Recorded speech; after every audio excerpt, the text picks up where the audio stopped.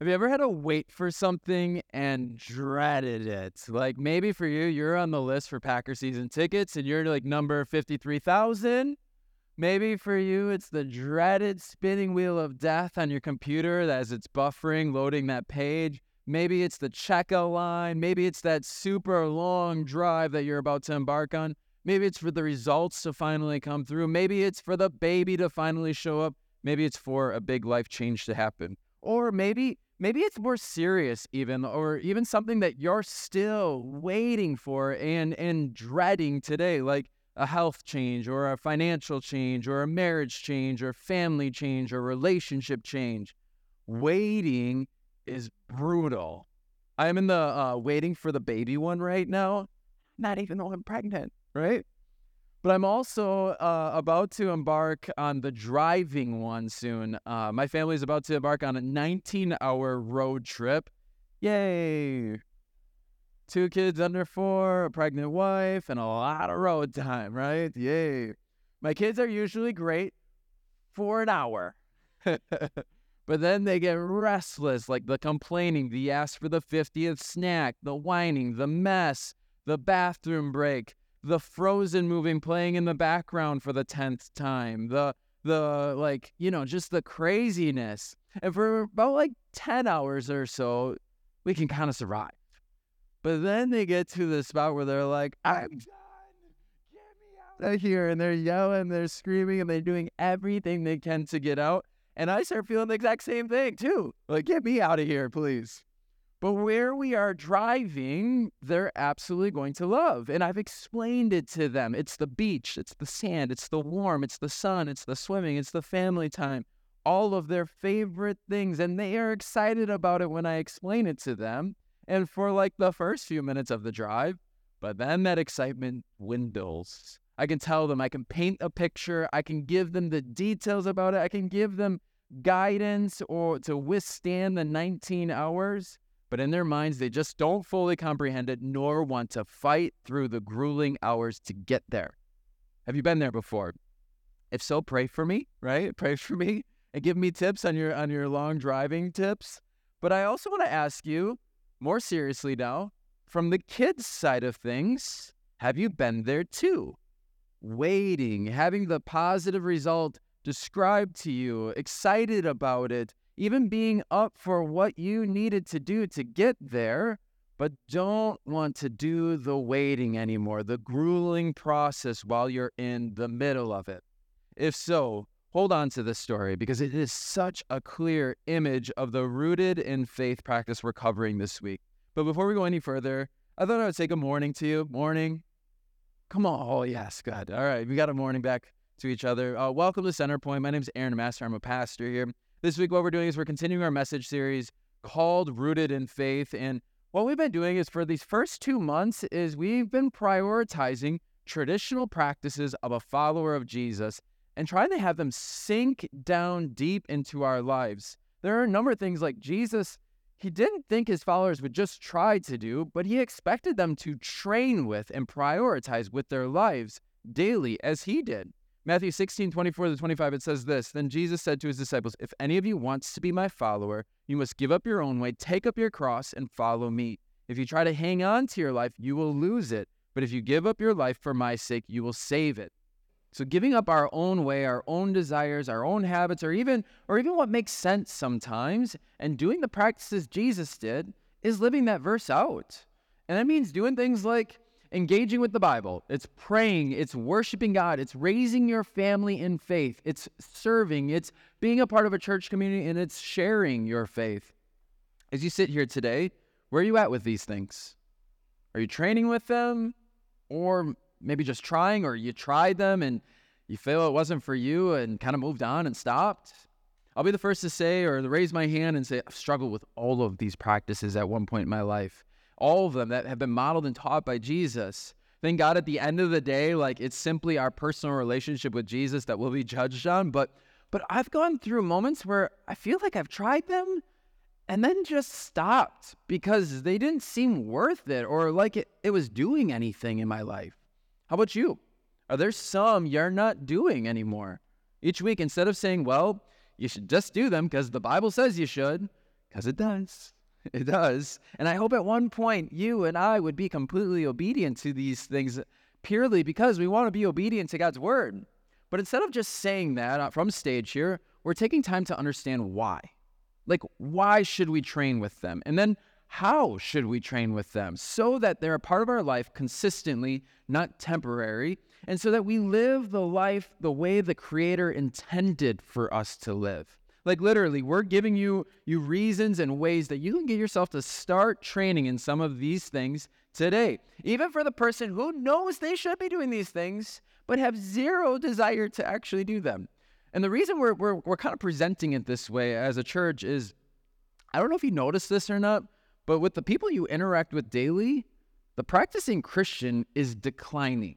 I showed this last week, but I think it's worth showing again. The number of non-practicing Christians, so someone who's a Christian, but I don't really do those things that Jesus did, is increasing. That's the teal, it's the teal line. It started at like 35, it's up to like 45 is kind of where it got to. And then the practicing Christian has declined, 45 to 25.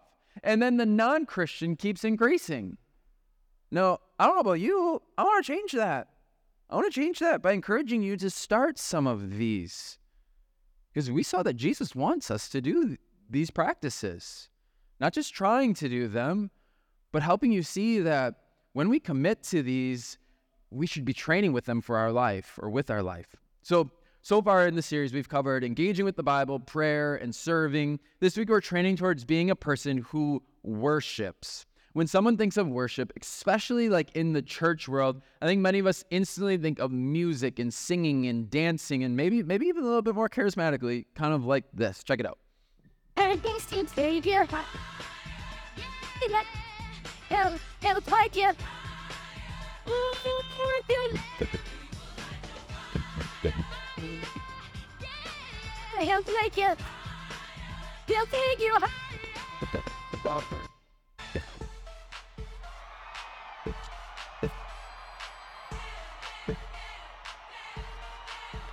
Up in the church with my homies, trying to get a little praise up and keep it down on the low key. Cause you know how it is. I saw a shoulder, she was singing up on me. From the game, she was singing in my ear. You would think that she will me. So we decided to chill. The worship got heavy. Rising on the mirror, feeling like I'm ready to blow. I feel God saying, come get me. So I got down and brought my head to the floor. My knees to the floor. That's when I told God, I said. That was a recording from the first service. So you guys maybe need to pick it up a little bit. I don't even know what to do with that, right? Yet the singing, the dancing, or the breaking it down isn't necessarily a full picture of worship. If you've been in the church world before, I'm sure you've heard of the 10 Commandments or the laws in the Old Testament, in which the first law God gave us, or his people, is in Exodus 22-6. It says, I am the Lord your God who brought you out of Egypt, out of the land of slavery. You shall have no other gods before me. You shall not make for yourself an image in the form of anything in heaven above, or on the earth beneath, or in the waters below. You shall not bow down to them or worship them, for I, the Lord your God, am a jealous God. So God says to his people, I've saved you from slavery. You felt my rescue. You've experienced it. But now I am your God. And if that's the case, your worship is to only me. But what does that even mean, right? Like to worship. Like when you think of worship, what else do you think of besides singing? Or is it just singing? A video clip that kept coming to mind for me is actually from the movie Wayne's World with Mike Myers, like where they're like bowing, we're not worthy, like, right?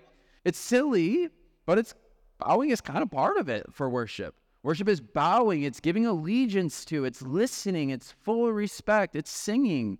If we look at the definition of worship, it is this.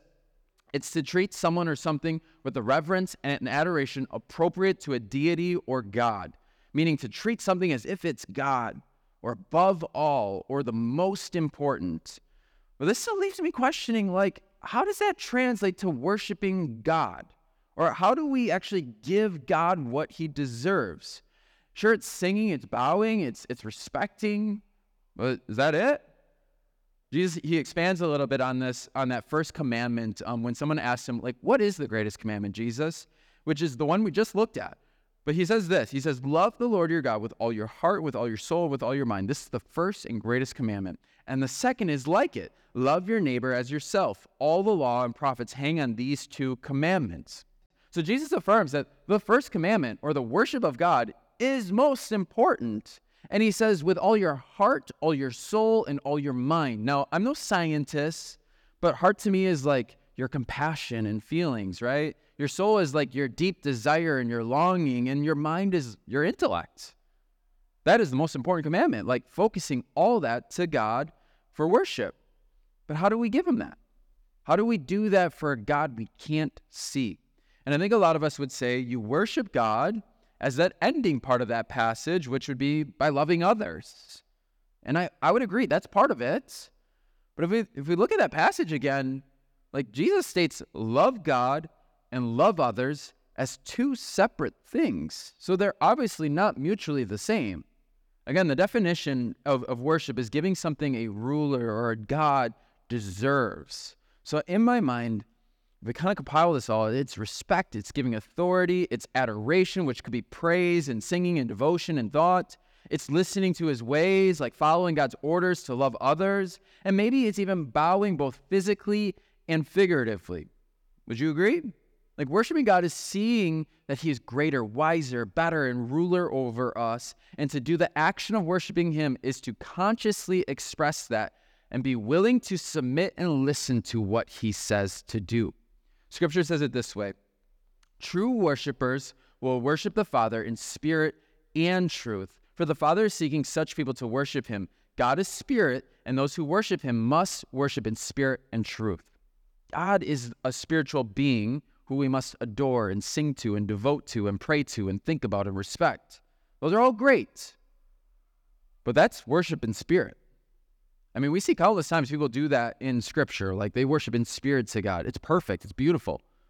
But in truth is following through with your actions, like being obedient to God.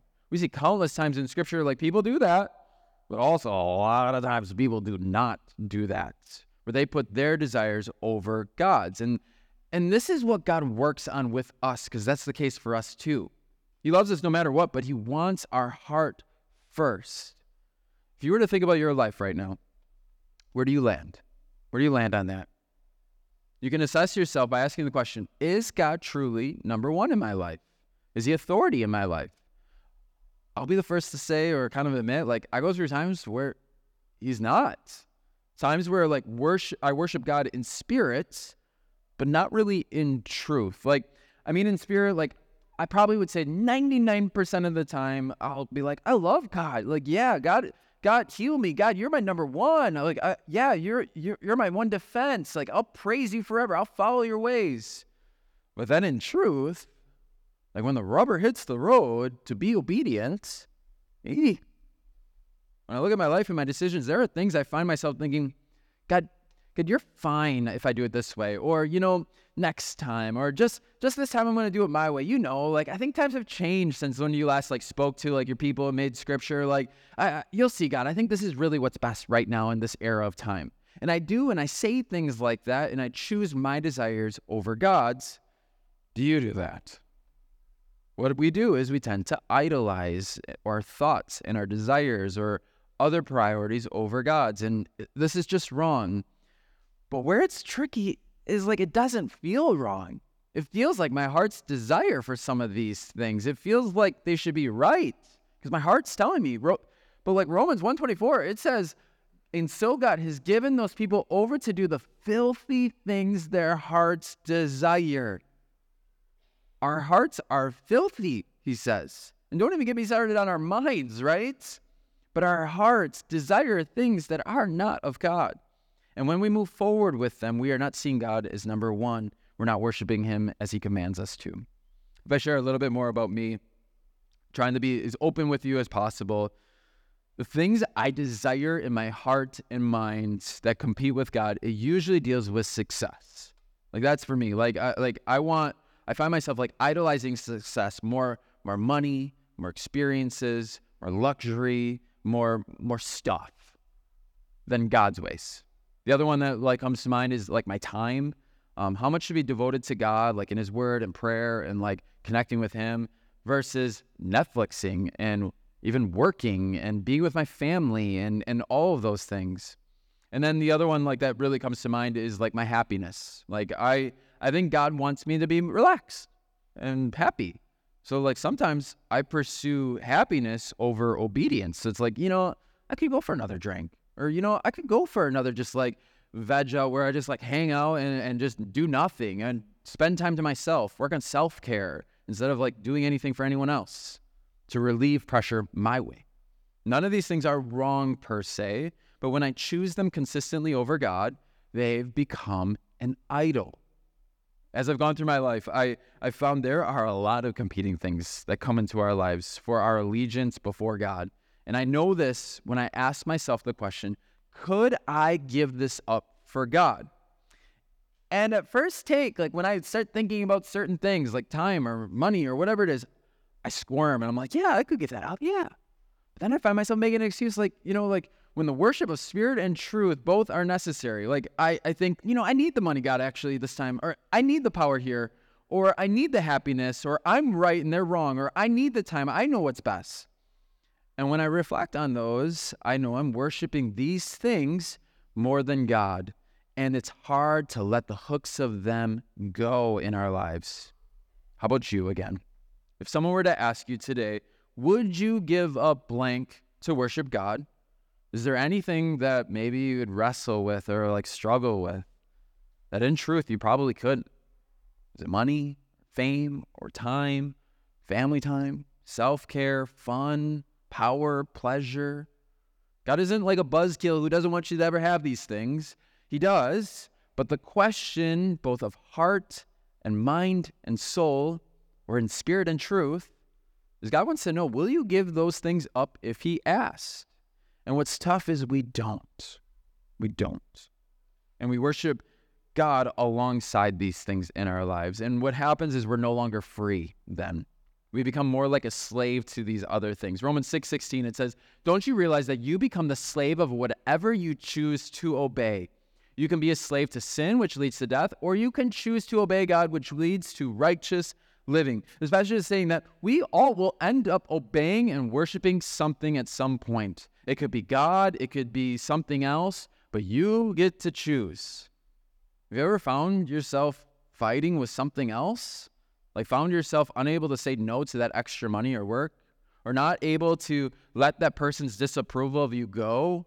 Or that thing you want more than anything else not distract your mind from the thing you're actually supposed to be focused on? Or the desire for more power and it's compromising your values? Or comparing what others have and letting that steal your joy? Just me on these? Those are all me at times. We create idols. And these idols compete with our worship of God and enslave us. About 10 years ago, spoken word was like huge. It was all everywhere, it seemed. Like it was tons of videos on YouTube. But there were a few popular ones that really stuck out to me. And this one in particular deals with counterfeit idols. It's by Jefferson Bethke. And he did it on it. And I'm just going to show you like a minute and a half of it. But I think it hits home to what we're talking about. Check it out. You might say, I don't believe in God. But the Bible says not possible. See, everyone has a God, whether or not it's the God of the gospel. You might not believe in God, but everyone has that one thing that's king. Even the dictionary defines God as whatever we make supreme. Because it's a theme, it's a thread. You see it inside all human beings, the fact that we all worship. And no, it's not just about singing. Now, I know you're like, Jeff, I don't worship. I put that on the shelf, but I say technically we all worship. We just worship ourselves. See, we all worship something. To an object, we're all liable. Ladies, to some, your boyfriend is your God, and Cosmo is your Bible. Yet, we mock and we laugh at the Israelites' golden calf, but we do the same thing right back. It just looks a little different than that. So, question, what's on your throne? See, what do you chase so that you don't feel alone? See, what defines you? What do you give ultimate worth? And what, if taken, would bring ultimate hurt? Now, see, that is your God. And all of us, we've sacrificed deep joy for shallow happiness. To be honest, we look like fools. We're like full-grown adults in the kiddie pool going, oh my goodness, guys, this is like so cool. Because we're slaves to our possessions. We're always craving something new. Reality check. If you can't give it up, you don't own it. It owns you. Are you worshiping God first or other things competing for that worship? We all worship something or see something as supreme. What is it for you? What maybe owns you before God? Is it the Packers or the weekend comfort? Is it money? Is it to be liked? Happiness? Is it you, time, family, achievement, success, good works? What do you worship? Because if it's not God, Scripture says it's something. And if it's something else, watch out, because you might be a slave to it. And unfortunately, everything besides God fades, right? It dies or fails at some point. But God doesn't. Joshua 21:45, it says, not one word of all the good promises that the Lord had made to the house of Israel had failed. All came to pass. God promises, right? He makes promises that are fulfilled. He promises to help and care for us. Like Jeremiah 29:11, a lot of you know this verse, but for I know the plans I have for you, declares the Lord, plans to prosper you and not harm you, plans to give you hope in a future. We want to stay rooted in Him because He gives our life's plans and purpose and uses it for good. He wants a future with all of us. And He knows that if He's number one in our lives, He gets to maximize our purpose in the world and that we'll be free. We're free to do as we please. So I want to pause the message here for a second and say, this is the why. This is the why we need to be rooted in the worship of God alone. Again, like to kind of recap, it's like God is our creator and deserves our devotion and allegiance. God doesn't want us to be slaves to other things, and God wants to use us for good. But now let's shift to the how. Like, how do we make sure we are worshiping God first? How can we start getting ourselves doing it? Because it's hard, right? I think the first thing we can start doing is we can look to Jesus' example. Like, Jesus was a human. He was a person who was fully devoted to God. He worshiped Him first. Now, I get it. Like, you're like, Jesus is like an entirely different person. He lived in a different era. Like, he is way different than me, Aaron. He had no spouse, no job, no money, no hobbies, no kids, no house, no bills. Jesus' example in the world, like, isn't for us to, like, just give up all those things, because you're different than a traveling preacher these days. You're not the Messiah, right? But Jesus still did have the same desires we do, such as like a temptation for happiness or luxury or power or money or sex or pleasure or family obligations. These are natural things we desire, and they can all be good things too. But we see that Jesus, He lived a life where He didn't allow Himself to give these things a competing chance for number one in His life. For example, like, He made sure He didn't have a lot of money. He just didn't. Whether that was by choice or not, but He didn't have a lot of money. He didn't have a lot of stuff. He was always traveling, always on the move. Nothing held Him back. He always told the truth, not just like what was pleasing for people to hear. He didn't go to the tempting party. He loved His family, like His mother. He cared for her. He loved her dearly. But He didn't let that stop pursuing His mission for God. Right? Sure, He had fun and joyful moments with some of these things in our world, but they would always be second in His life. He was willing to pivot and devote fully if He needed. And the way He was able to do that was keeping, I think, a healthy balance, a healthy distance to never allow things to gain His allegiance or become a slave to it. And how I think He did that, and how you can too, is I think, like, instead of like holding on to a lot of money, you can be generous. And instead of having a lot of stuff, you can minimize. Instead of like just doing what's pleasing, you can think about others first, what they actually need to hear. Maybe it's double checking your desires instead of going with what's tempting or temptation, and then choosing obedience over obligation. Like, what does God ultimately want from you? It's not wrong to have stuff or have money or seek pleasure, but could you give it up if God asked of it? Jesus could, because He did it in truth and with His actions. Are you following suit? The second thing I think we can do to make sure worship is rooted is follow God's direction on keeping things second. If you study idols or things people get enslaved to, there's a lot of common themes. There's some main ones. And what's amazing is God has prescribed methods to keep Him first for almost all of these. It's like He knew. And it's why He put it in Scripture. There's a popular pastor. His name is Timothy Keller. He's passed now, but he wrote this amazing book. It's called Counterfeit Gods. It was maybe 15 years old. It's really good. I'd highly recommend it. But here's a little bit about what he says about counterfeit gods and idols that we tend to make in our lives and the common ones. Check it out. When many people hear the term idolatry, they immediately think of people bowing down to statues. However, idolatry can be much more than that. That ancient concept has never been more relevant because idolatry does happen here. It's not only something you do physically bowing down to statues, it's also a matter of the heart. An idol is anything more fundamental than God to your happiness, meaning in life, or identity. So idols are not bad things. They're really good things turned into ultimate things. Anything can be an idol. So the obvious idols are money, sex, and power. Many of us understand that these idols in our culture are wreaking havoc. So he says money, sex, and power.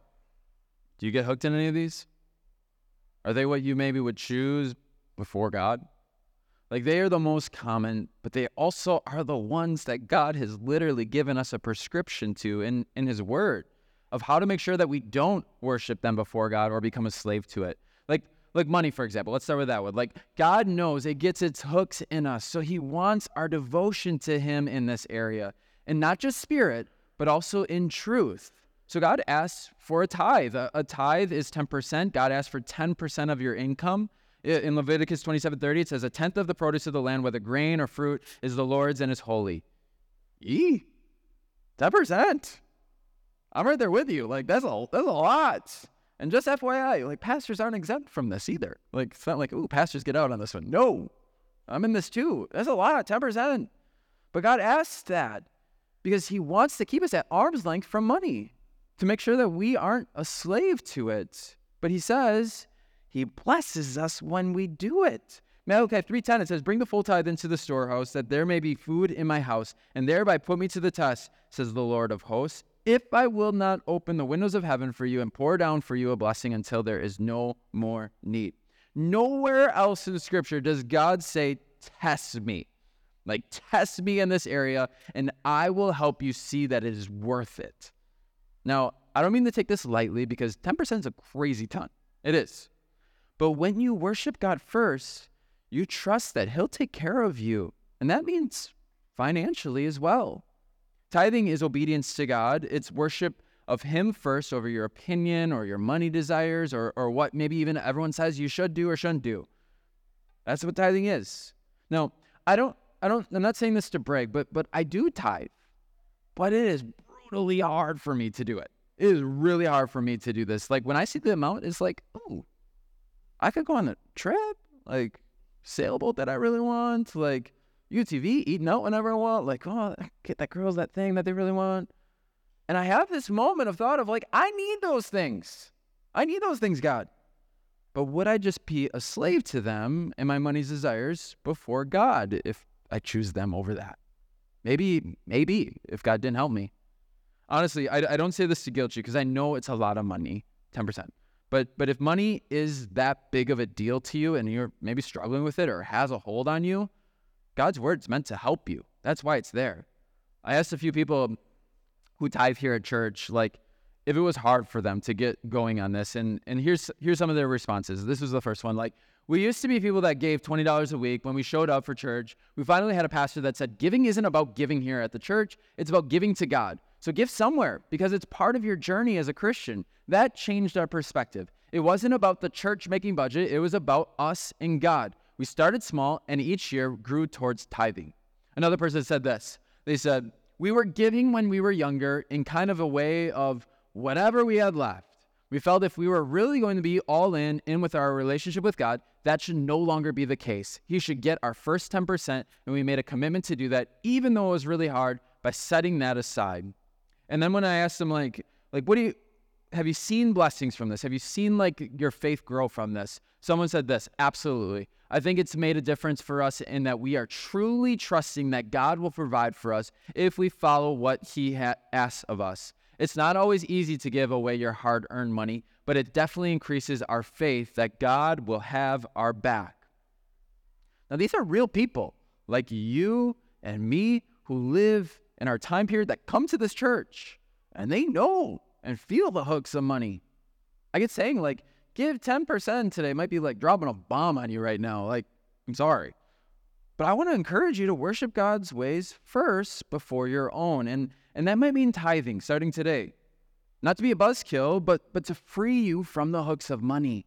I don't want to give you a cop-out, but maybe for you it means just starting to give.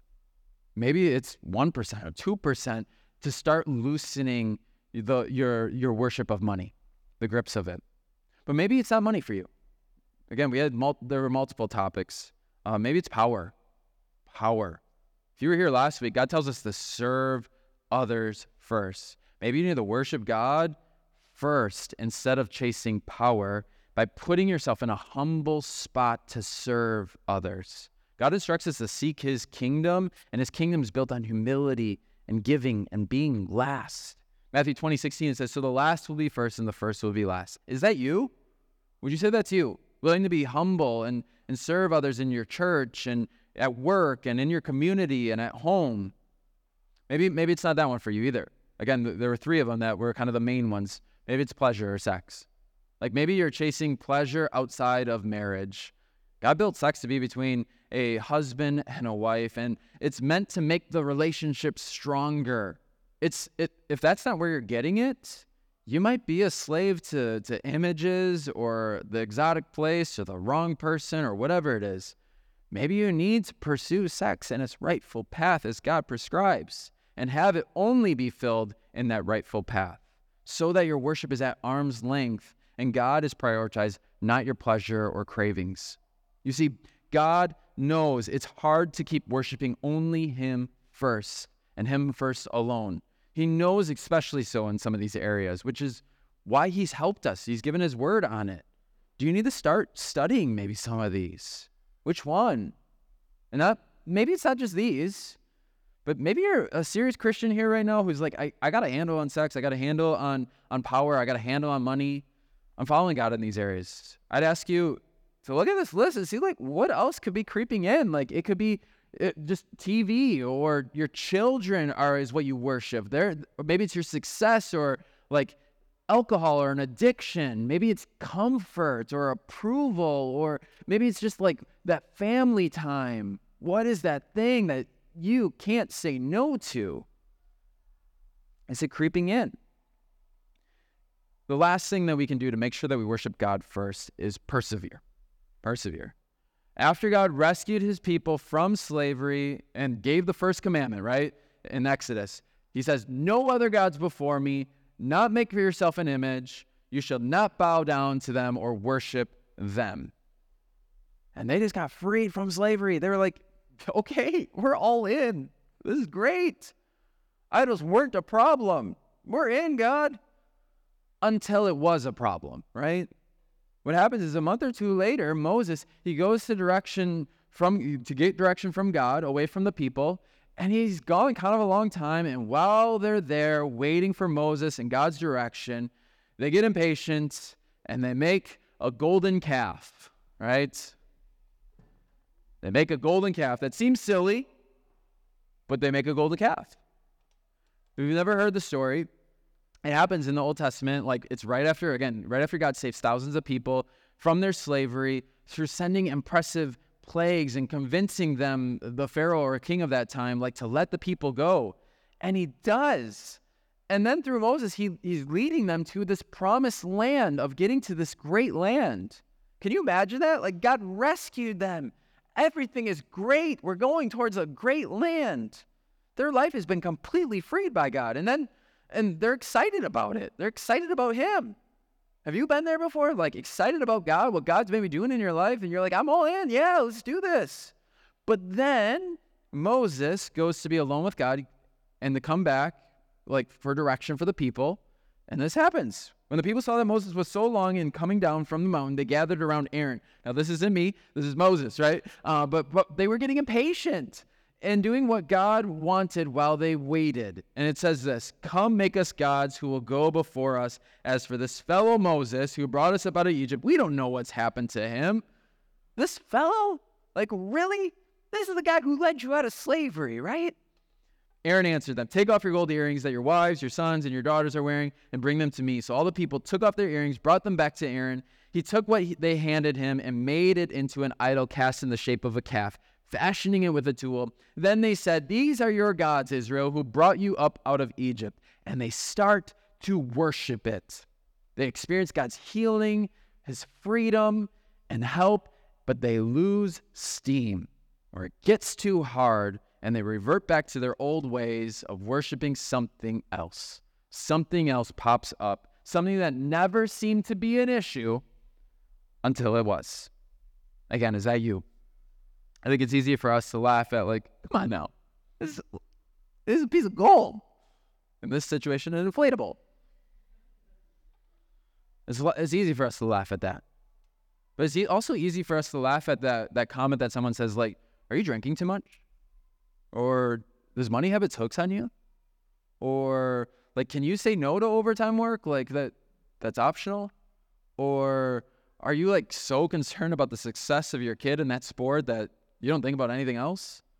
Or is that nighttime habit that you have, like, I feel like it might be causing an issue? Or whatever it is. Is that thing enslaving you? And it's easy to laugh and be like, no, it's not. I think it's easy for us to be like, God, like, you and I are good. Don't worry about me becoming a slave to something else. We'll be good. I don't need your safeguards to worship you first. I will. And that's the trap we all fall into.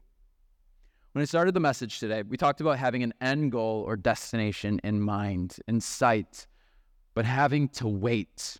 The end goal of a Christian life is the statement, well done, my good and faithful servant from God. And I don't doubt that many of you will get there and experience that because it's about a relationship with Jesus first. But will that statement be said to you because of your obedience and worship to God in spirit and in truth for you? Will you persevere even when you're at hour 10 of the drive? Will you persevere and have him be who you worship first and only him when you're getting tired and old and the car ride's getting long and you want out? Will you keep your eyes on the prize? Persevere. As we wrap up, we're like kind of halfway through this series, Rooted in Faith, and it feels long to me. Normally we only do like month-long series, and this is like a 2-month-long one, and I feel like I'm kind of giving you like this list. You got to start doing this, start doing this, start doing this. But these are practices that will change your life for good, for God, right? Don't lose sight of the rootedness that they will offer you, a lifelong relationship with God, of closeness to him. Don't lose sight of that. To end our message, I want to go right into a worship song because I think it's so fitting with today's message, but specifically our series as well. It's a unique song. We don't normally do it, but it's about staying the course. There's no way you're going to let me down, God. There's no way you're going to like abandon me. You're going to help me through these things, and persevering and making sure that we're worshiping God is number one. So we're going to end with that. But before the band plays that song for us, I'm going to pray. Would you pray with me as they work their way up? Dear God, thanks for today. Thank you for just giving us even some prescriptions, God, to make sure that we worship you first. God, I just pray that whatever it is that maybe is like pulling for our attention, I just pray that you have that be aware to us so that we can pursue you and make sure that we're free. You want us free.